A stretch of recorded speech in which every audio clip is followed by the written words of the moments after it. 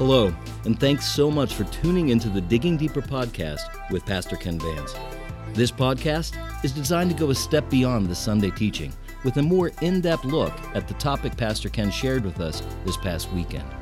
So whether you're on your way home from work or pouring yourself a fresh cup of coffee, we hope you enjoy today's podcast. Make sure to hit that subscribe button so you don't miss the next episode. And now, here's Digging Deeper with Pastor Ken Vance.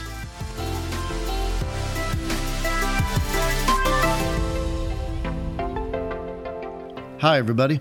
This is Pastor Ken, the senior pastor at Vertical Church, located in West Haven, Connecticut, and this is our weekly podcast, Digging Deeper with Pastor Ken. Thanks for taking the time to listen in. I'm real excited because this month we're going to be talking about the unseen world. You and I must recognize that there is both a seen world that we interact with daily, but there is also an unseen world. Now, if you're a follower of Jesus, we know and understand that to believe the Bible, it requires us to have a supernatural worldview. Besides the Old Testament, just reading the New Testament alone requires us to totally have a supernatural worldview. Just think of the birth of Jesus alone. Before Jesus was conceived, the Bible tells us in Luke chapter 1 that a man named Zacharias, who was a priest, he and his wife Elizabeth had been married a long time. They were elderly and had never had children. And when Zacharias was carrying out his duties in the temple and burning incense in the holy place, that an angel of the Lord, the angel Gabriel, appeared to him and told him that he and his wife Elizabeth would conceive and bear a child, and they were to name him John. And he would be the forerunner to the coming of the Messiah. And then that same angel, the angel Gabriel, appeared to Mary 6 months later in the town of Nazareth and says to her that she will conceive the Messiah in her womb, the promised one that Israel had been waiting for. And she asked the question, how can this be? Because I am yet a virgin. And he said that the child that would be conceived in her would be supernatural. The Holy Spirit would cause this to come to pass because she would bear the Son of God. Jesus himself, his birth was supernatural. In fact, when Mary had to take the opportunity to explain that, because she had said to Gabriel, "Let it be to me according to your word," and the Holy Spirit caused Jesus to be conceived in her womb, because Jesus was all human, but yet at the same time, he was divine. He was God manifested in human flesh. And so when Mary had the responsibility to tell her fiancé Joseph, because at this particular point, Mary was engaged. She was pledged to a man named Joseph, and now she's pregnant. And she has to tell Joseph that it's not another man, but it is the Holy Spirit that caused this to happen, that God had intended that she be the mother of the Messiah. Probably very difficult for Joseph to deal with. But God sent an angel to him in a dream and spoke to Joseph and told him that what Mary was telling him was true, that the child conceived in her womb was by the Holy Spirit, that he was the promised Messiah, and that he was to go ahead and marry Mary, and that he was to name the child that she would bear Jesus, because he would save his people from their sins. And then when Jesus was born, an angel appeared to shepherds that were abiding in the fields at night and said to them, I bring you a message of great joy, for unto you this day is born in the city of David a child who is Christ the Lord. And so in essence, when that angel delivered the message to those shepherds, then a host of angels appeared that began to glorify God and praise God in loud voices, saying, "Glory to God in the highest." You see, even Jesus' birth was entirely and totally supernatural. When Jesus entered ministry, he went to the River Jordan to be baptized by John the Baptist. And when he was baptized in water, when he came up out of the water, the Bible says that the heavens were opened and the Spirit of the living God came upon Jesus like a dove. And John the Baptist saw what he was told beforehand, that the one that the Spirit of God rested upon, he in truth was the Messiah. But then everybody heard a voice from heaven. God the Father speaks and says, "This is my beloved Son, in whom I am well pleased." And then the Bible tells us that Jesus was led of the Spirit into the wilderness to be tempted by the devil. And the devil approached Jesus when he was weak and tired and tempted him 3 specific times to sin. But Jesus defeated him. Jesus resisted his influence. And then when Jesus was finished with the temptation of the devil, Matthew tells us that an angel of God came and strengthened Jesus. When Jesus went about his ministry, he constantly confronted evil spirits that had created havoc in humanity, that many of them were responsible for sickness and disease and other human tragedies. And Jesus, the Bible says, cast out those spirits with his word. In fact, when Jesus came in Mark chapter 5, we're told that he came to the land of the Gadarenes, and there was a man there that was possessed by demon spirits, evil spirits, and that prior to Jesus coming, no one was able to constrain him. He was put in fetters and chains, and he would break them asunder. He was naked and slept in the tombs. He was just so demonically possessed and oppressed. But yet when Jesus appeared, he came and ran to him. And Jesus asked the Spirit what his name was. And he said, "My name is Legion, for we are many." In other words, there were many evil spirits that had possessed this man. And then the spirits begged him not to cast them out, but to allow them to go into a herd of feeding pigs that were on the hillside there. And Jesus allowed it. And so when those spirits left, they went into the pigs, and then the pigs violently rushed down the hillside into the water and were drowned. I mean, it's amazing. When you read the New Testament, there is some absolutely fascinating things that require a supernatural worldview to believe. Jesus had even taken 3 of his closest disciples, Peter, James, and John, up onto a mountain. And the Bible tells us he was transfigured before them. In other words, his glory, the glory that was in him. Because, again, Jesus was God, clothed in human flesh, but yet his glory radiated through him, that it was brighter than the sunlight.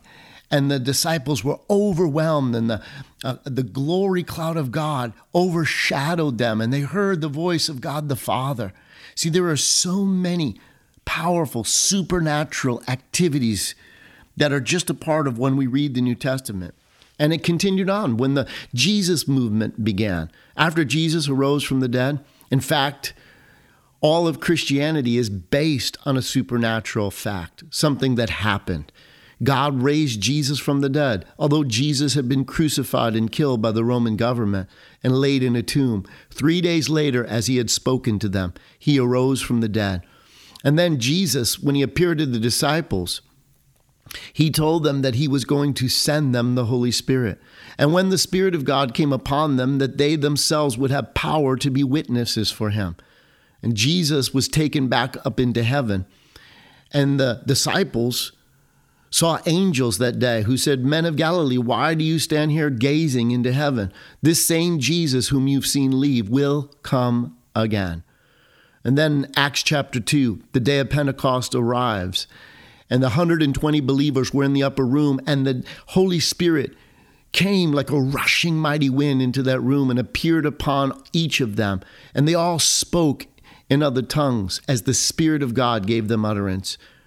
The fulfillment of what Jesus had promised, the promise of the Father had come to them. And now, filled with the Spirit, they went out into the streets and preached the message of Jesus.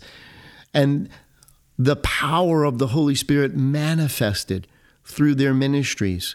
And the work in which they did not in just human strength, but they did so in cooperation and in unity with the Spirit of the living God, who now came to abide with them. In fact, we see in the book of Acts the intervention and help of angels, because in Acts chapter 5, when the Sanhedrin arrested the apostles and put them in prison, The angels of God came in the evening and opened the prison door and told them to go out into the temple courts and preach the message of Jesus. And again, the next morning when they went to take the apostles out of prison, they were gone. And the word came back that these men that had been arrested were in the temple courts preaching about Jesus. And so we see even Peter himself, when he found himself in prison again, in Acts chapter 12, Herod had arrested James the apostle and killed him with the sword. And then he arrested Peter, and he held Peter overnight in prison and was planning to execute him publicly the next day because he saw that these executions pleased the Jewish people. But an angel of God appeared to Peter in the prison that evening when Peter was surrounded by guards and chained with fetters and chains, held that night for the next day to be put on trial and to be executed. But the angel woke up Peter, and his chains fell off. And the angel led Peter out of the prison, and the prison doors opened, and Peter was able to return to the other disciples because God had sent his angel to help him. Angels in the book of Acts gave direction. Philip had gone down into Samaria and preached Christ to them and saw great miracles happen. But then an angel of God spoke to Philip and said to him to go down to the way of Gaza. It led him into this divine encounter with an Ethiopian eunuch, and he led him to Christ. You see, angels were there. An angel gave Paul instructions. When Paul had been arrested and he was being taken to Rome, he had spoken to his commanders, the commanders of the Roman garrison that was transporting Paul to Rome. As they were about to sail, he told them not to take the voyage because it would be with trouble and difficulty. But they chose to ignore Paul's advice, and they sailed anyway, and they hit a great storm, and it threatened their very lives. They were in that storm for weeks, but Paul came to him and said, "An angel of God has appeared to me, and he has given me instructions, and if we follow this advice, all of your lives will be spared. You will lose the ship and the cargo, but God has granted me all of your lives if you follow the instructions that I've been given." So we see the book of Acts is filled with it. In fact, the last book of the New Testament, the book of Revelation, which gives hope to all of us because it is God's fulfillment that he will do everything that he's promised he would do. But we see that God uses his angels to execute these events that will transpire in days hence. And we also see that there is opposition, spiritual opposition from evil spirits against the plan and purpose of God. So again, it takes a supernatural worldview to believe the Bible. And that's why it's important that you and I understand that there is an unseen world. And why is that important? Because the unseen world seeks to influence our world. So let's dig into it. Let's talk a little bit more because it all begins with God. God is the creator of all. But Jesus, when he was speaking in John's gospel, it's recorded, a woman in Samaria, in a town called Sychar, Jesus encounters her at a well. And during his discussion with her, she asks a question, and Jesus explains to her that God is spirit. And it's so important to understand that because much of the controversy in our day today is that people who are naturalists, people who think there's nothing more than the physical world that we see, always bring into question God, because science is limited to the natural world and the natural laws that we live in, but the spiritual world created the natural world. God is the author of all that is seen and unseen, and God is spirit. So that's why he's above all those things. He transcends all physical law and all physical materiality. God's the creator of it all, and God created us for his own purpose.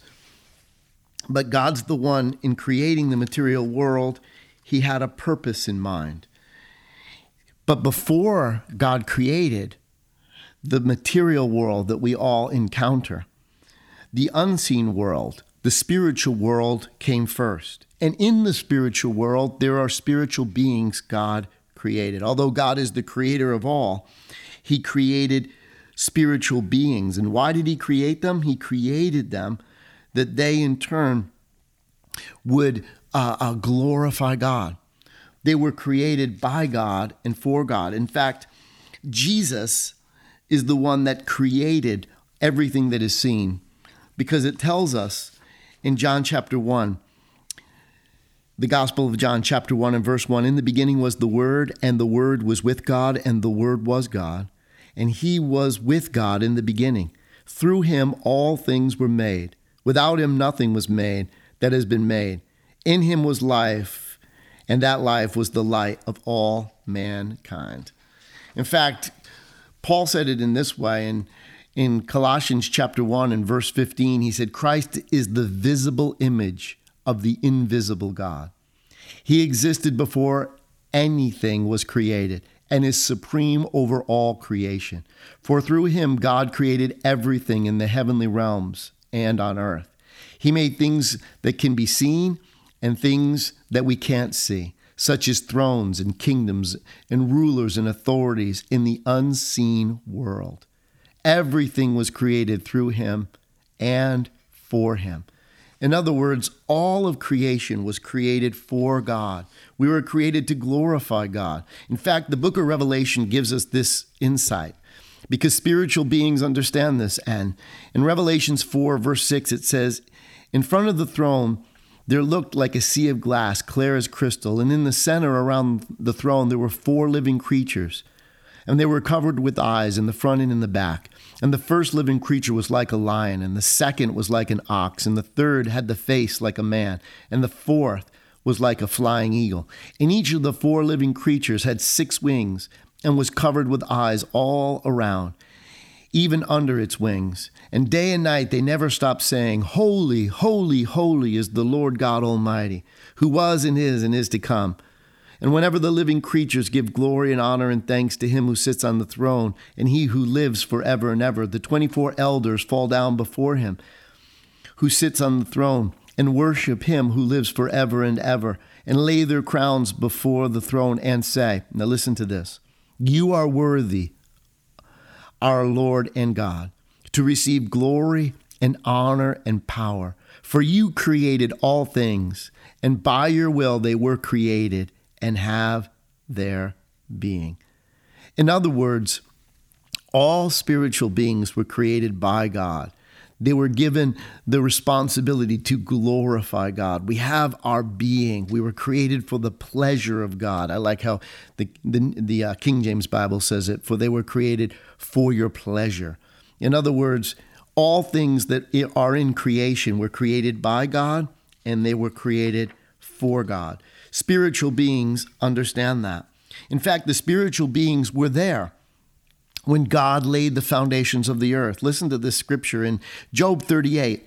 God speaking to Job, because many times we speak out of ignorance. In fact, the entire book of Job requires a supernatural understanding, because without it, you don't realize that the tragedies that occurred to Job were not by the hand of God, but they came through the hand of Satan. They came through evil operations and workings. And when Job's friends attempted to figure out what was going on by their natural human wisdom, they entirely missed the truth of God. And so when God confronts Job in Job 38, it says, then the Lord spoke to Job out of the storm and said, who is this that obscures my plans with words without knowledge? Isn't that amazing? Many times we speak words without really knowing what we're talking about. And that's part of the problem here when you talk about the unseen world.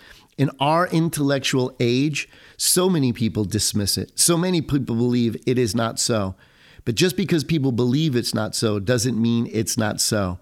No, there is an unseen world, and it seeks to influence the world that we live in, both for good and for evil. And that's why it's important that we know. So God confronts Job and says, who is it that obscures my plans with words without knowledge? He said, brace yourself like a man, and I will question you, and you shall answer me. Where were you when I laid the earth's foundation? Tell me if you understand.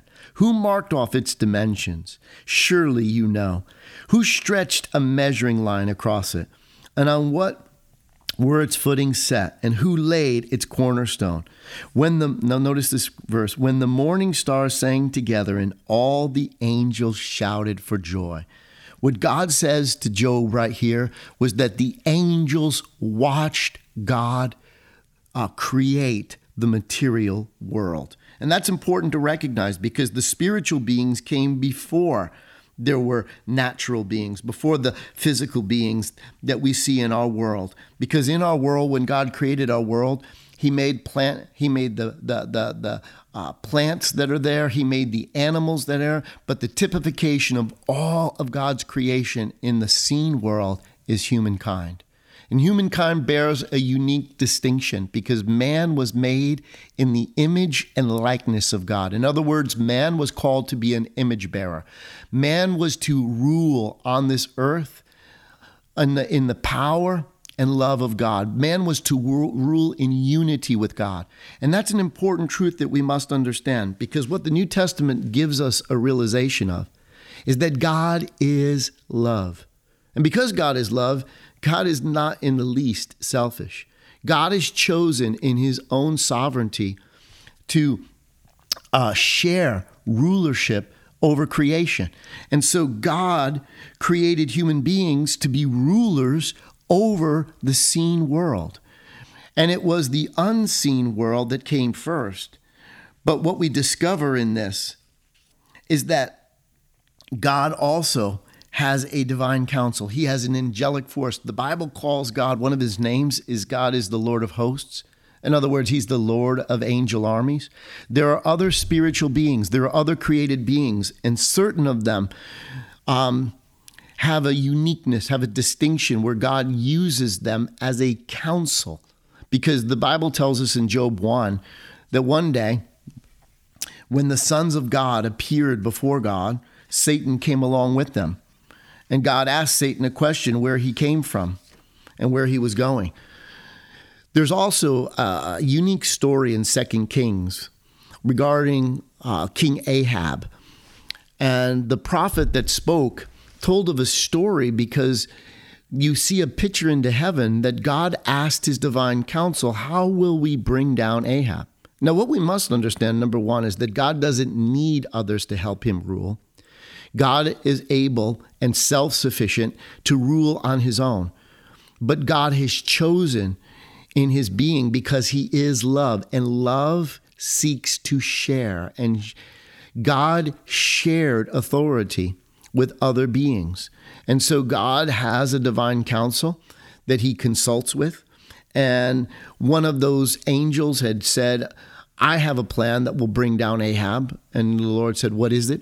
And He said, I will go and be a lying spirit in the mouth of the false prophets and entice Ahab to go into battle, and there he will be slain. And God said, go, make it happen. So we see this story gives us an understanding that behind the scenes, the workings of God, God shares authority. And to understand humankind, that's why mankind was created. God's plan, which He's never reverted from. God's whole plan since the fall of humankind is to reestablish the plan of man ruling the world in the love and power of God, that man would, in unity with his Creator, would oversee the seen with the help of the unseen. But what we see in the Bible was that there was a rebellion.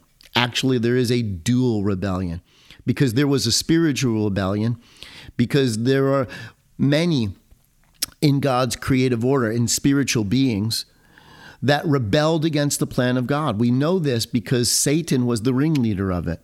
He became the leader of over these Revelations 12 tells us that 1/3 of the angels of heaven followed Satan in his rebellion. And what was he rebelling against? Well, one of the things we know for sure is that he did not want human beings to be a part of God's plan to rule the world under the authority of the Almighty.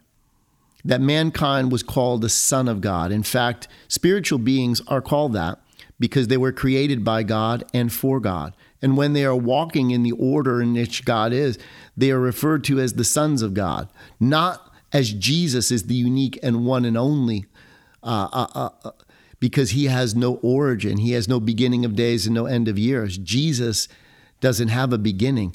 But to the ones that were created to rule with God, the ones that were created to carry out the missions and plans of God, they're referred to as the sons of God. That's what mankind is referred to when he's in a right state with God.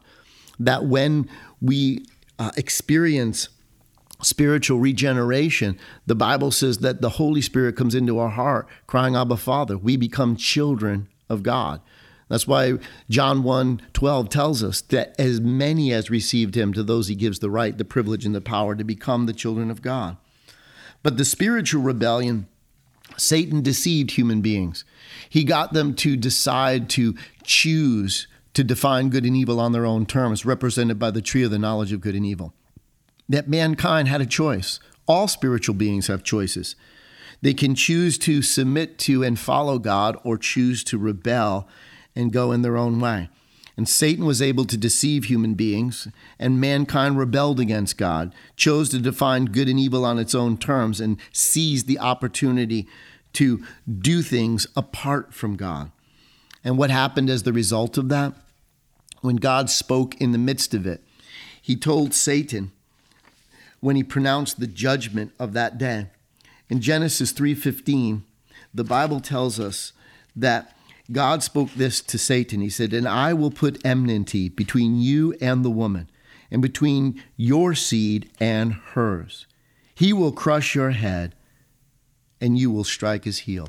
Now, what's fascinating in this cryptic prophecy, this promise of God, is that he said that the seed of a woman, which is interesting in itself because a woman doesn't have a seed. It's man that bears the seed. So he talks about a supernatural birth. But he talks about a human that would come, that would crush the head. In other words, it's an idiom that means to take back the authority that now Satan had obtained from humankind.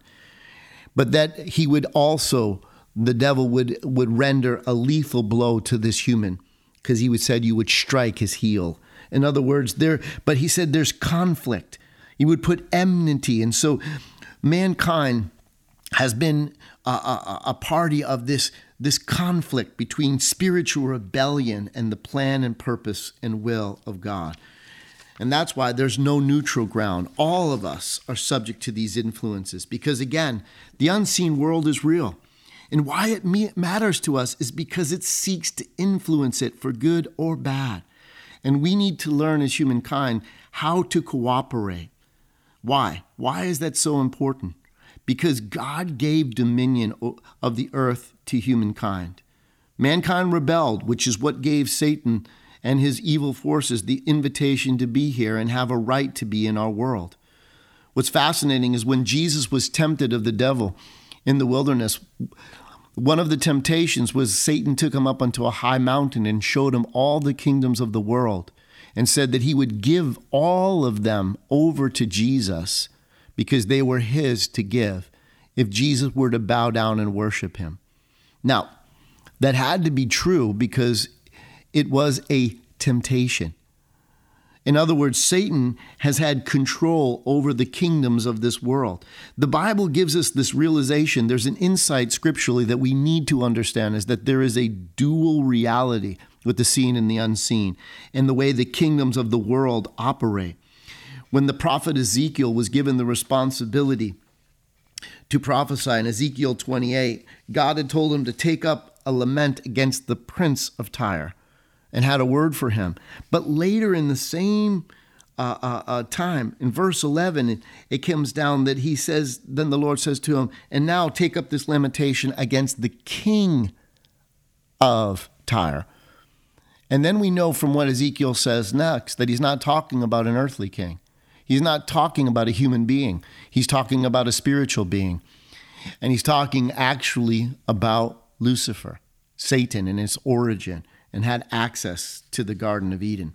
And so in essence, we see this because when Daniel the prophet was in the land of Babylon, Daniel had fasted and prayed for 3 full weeks, and the Lord sent him an answer.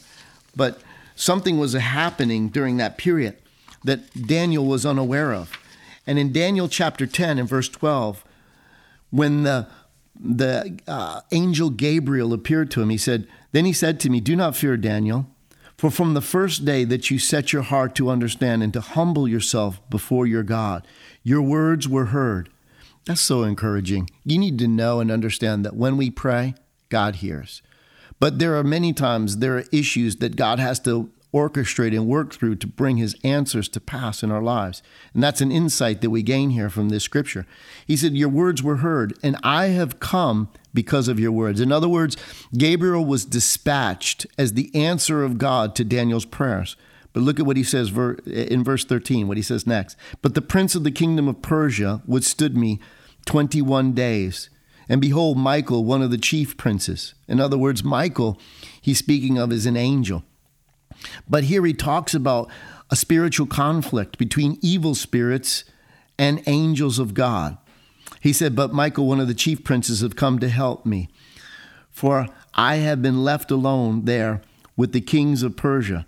Now I have come to make you understand what will happen to your people in the latter days. For the vision refers to many days yet to come."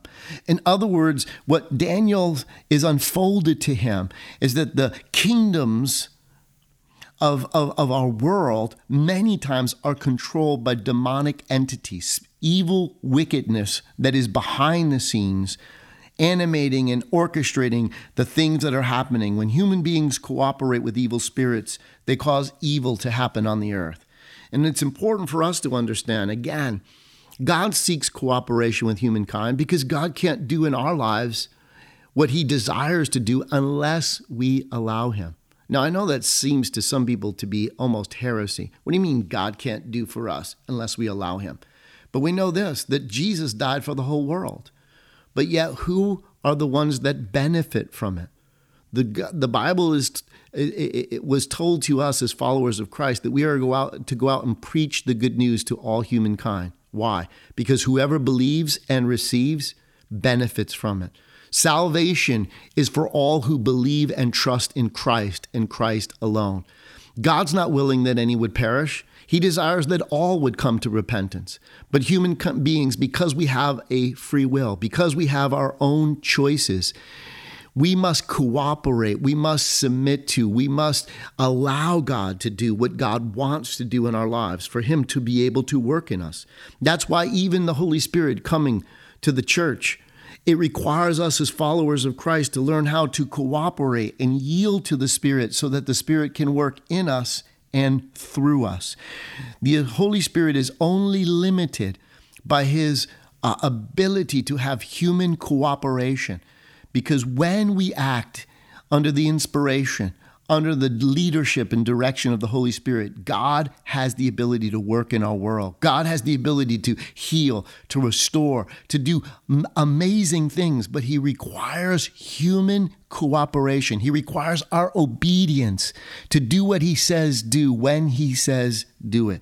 And when we act in said fashion, God's works are able to be accomplished on earth.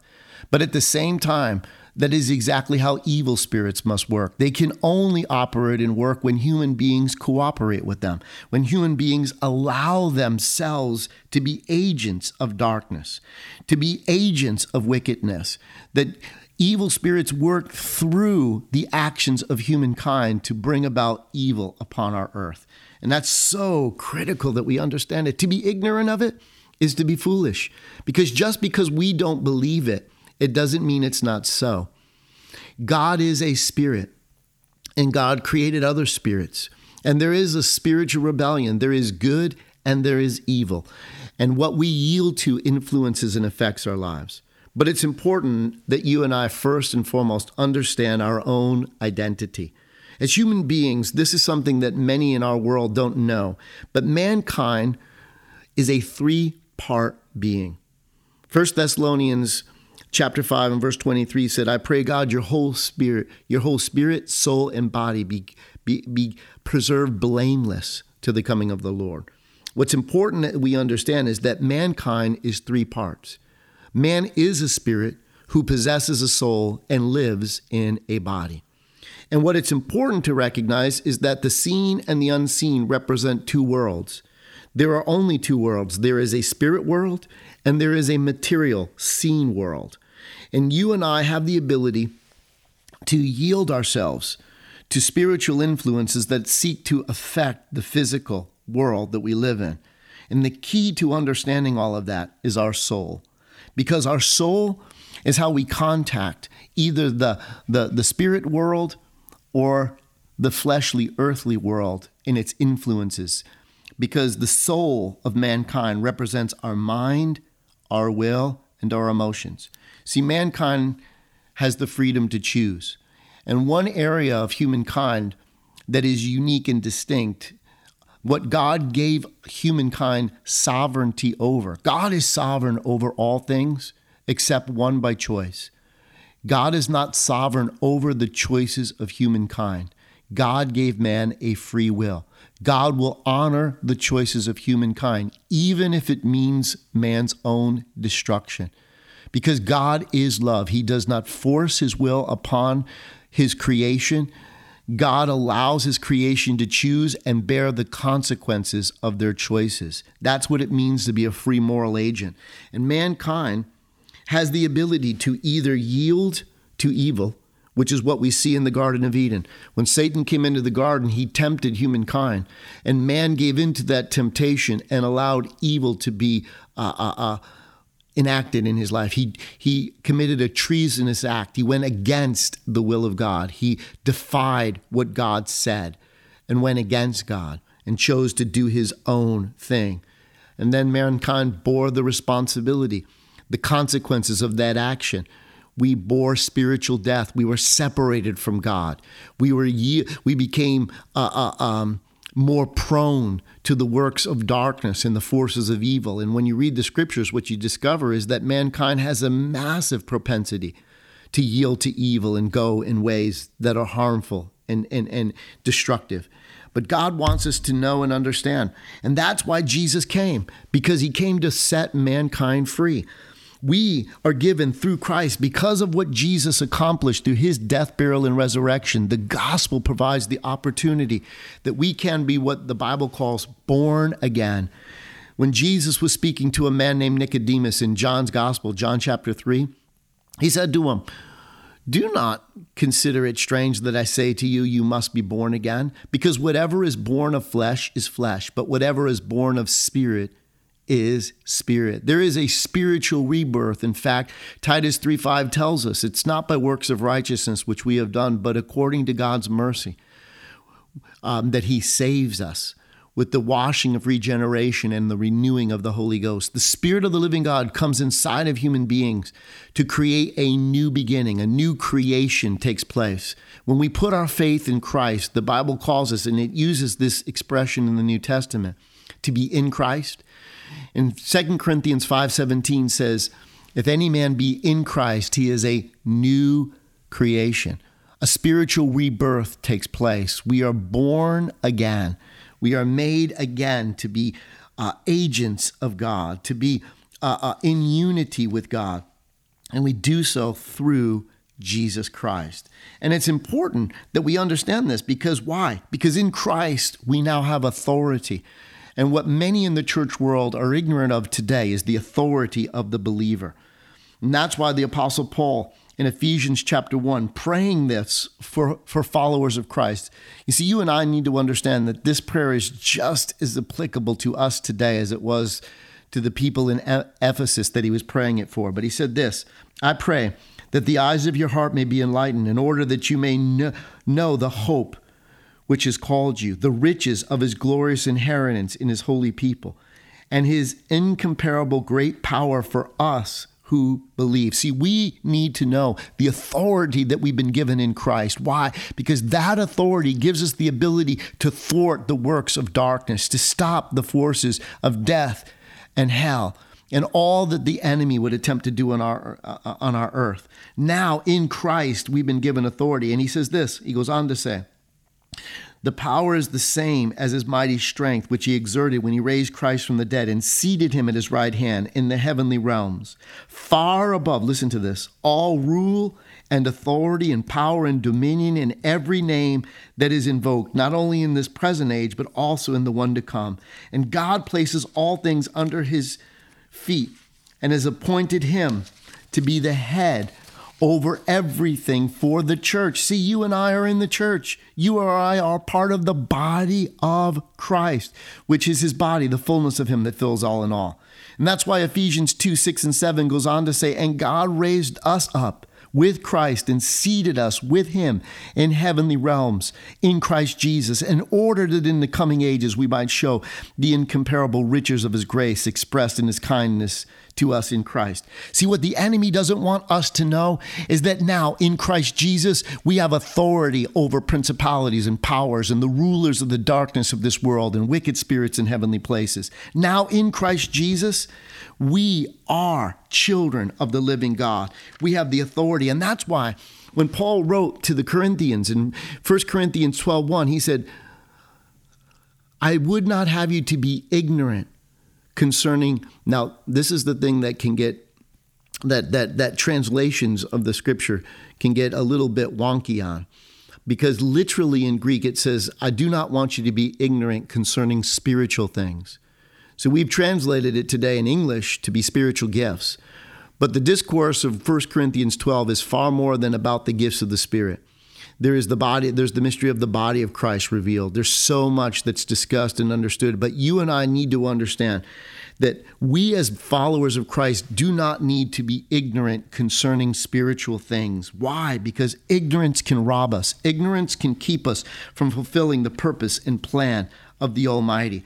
See, in Christ now we have authority. That's what Jesus told Peter. In Matthew 16, when Jesus came into Caesarea Philippi and asked his disciples who he was, and when Peter spoke up and said, you are the Christ, the Son of the living God, he said, flesh and blood hasn't shown you that, but my Father has revealed that to you.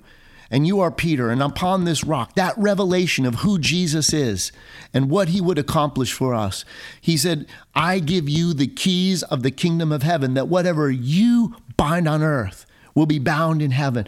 Why is this important for us? Because when we know who we are in Christ, when we know what the church was called by God to accomplish and do, again in Matthew 18, he says it again, Matthew 18:18, whatever you bind on earth is bound in heaven. If you take that scriptural literally, it says that heaven can only operate in the things that we operate in. We allow God's operation and authority to work when we fulfill the role that we've been called to play.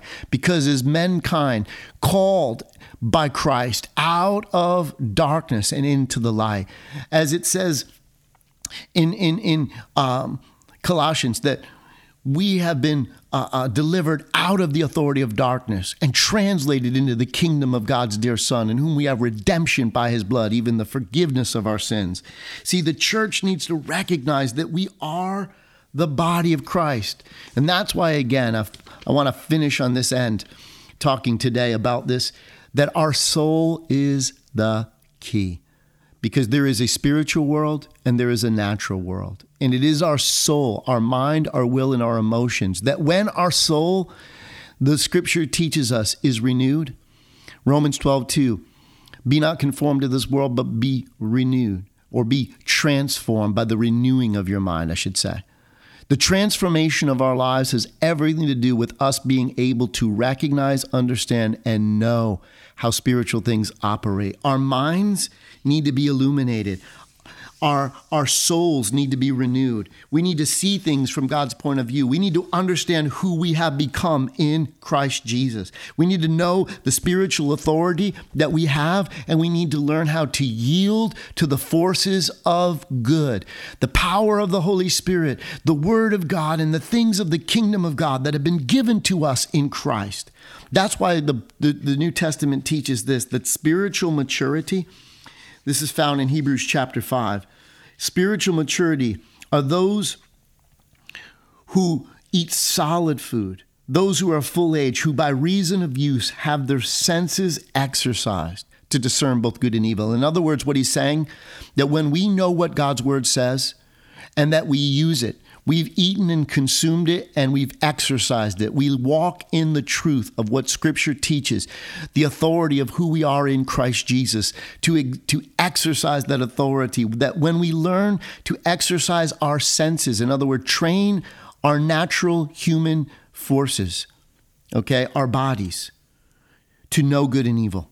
Why? Because the enemy seeks to exploit. Next week, we're going to talk about that in great detail, how Satan attempts to operate through the lives of individuals. But for now, we need to understand that he attempts to use what the Bible calls our flesh, our fallen human nature, to exploit that. But when we reach a place of spiritual maturity, we control, we allow our flesh to be under the domination of our spirit. Our born-again human spirit, in cooperation and work with the Holy Spirit, dominates the way we live, dominates the way we act. It dominates the way we interact with our world around us, and God can operate through those ends. That's why it's important for us to know the unseen world. That's why it's important for us as followers of Christ to know the world around us is not all that's not all there is. There is an unseen world. And it seeks to influence the seen world. And the more knowledgeable we become, the less ignorant we are of said things. We'll learn how to yield to the forces of God, to the things that God wants to do in and through our lives. And we'll learn how to stop the forces of evil, the forces of darkness that attempt to create havoc, pain, and misery in our world. That as the body of Christ, we've been empowered. We've been authorized by Jesus. We have been given authority. Jesus arose from the dead and said, all authority is given to me both in heaven and in earth. Now you go in my name. Jesus said that in his name we would cast out devils, that in his name we would lay hands upon the sick. You and I need to know that we have the forces of heaven at our disposal. The Bible even tells us regarding angels, which we'll talk about this month. But the Bible tells us in Hebrews chapter 1, that all angels are ministering spirits sent forth to minister for those who are the heirs of salvation.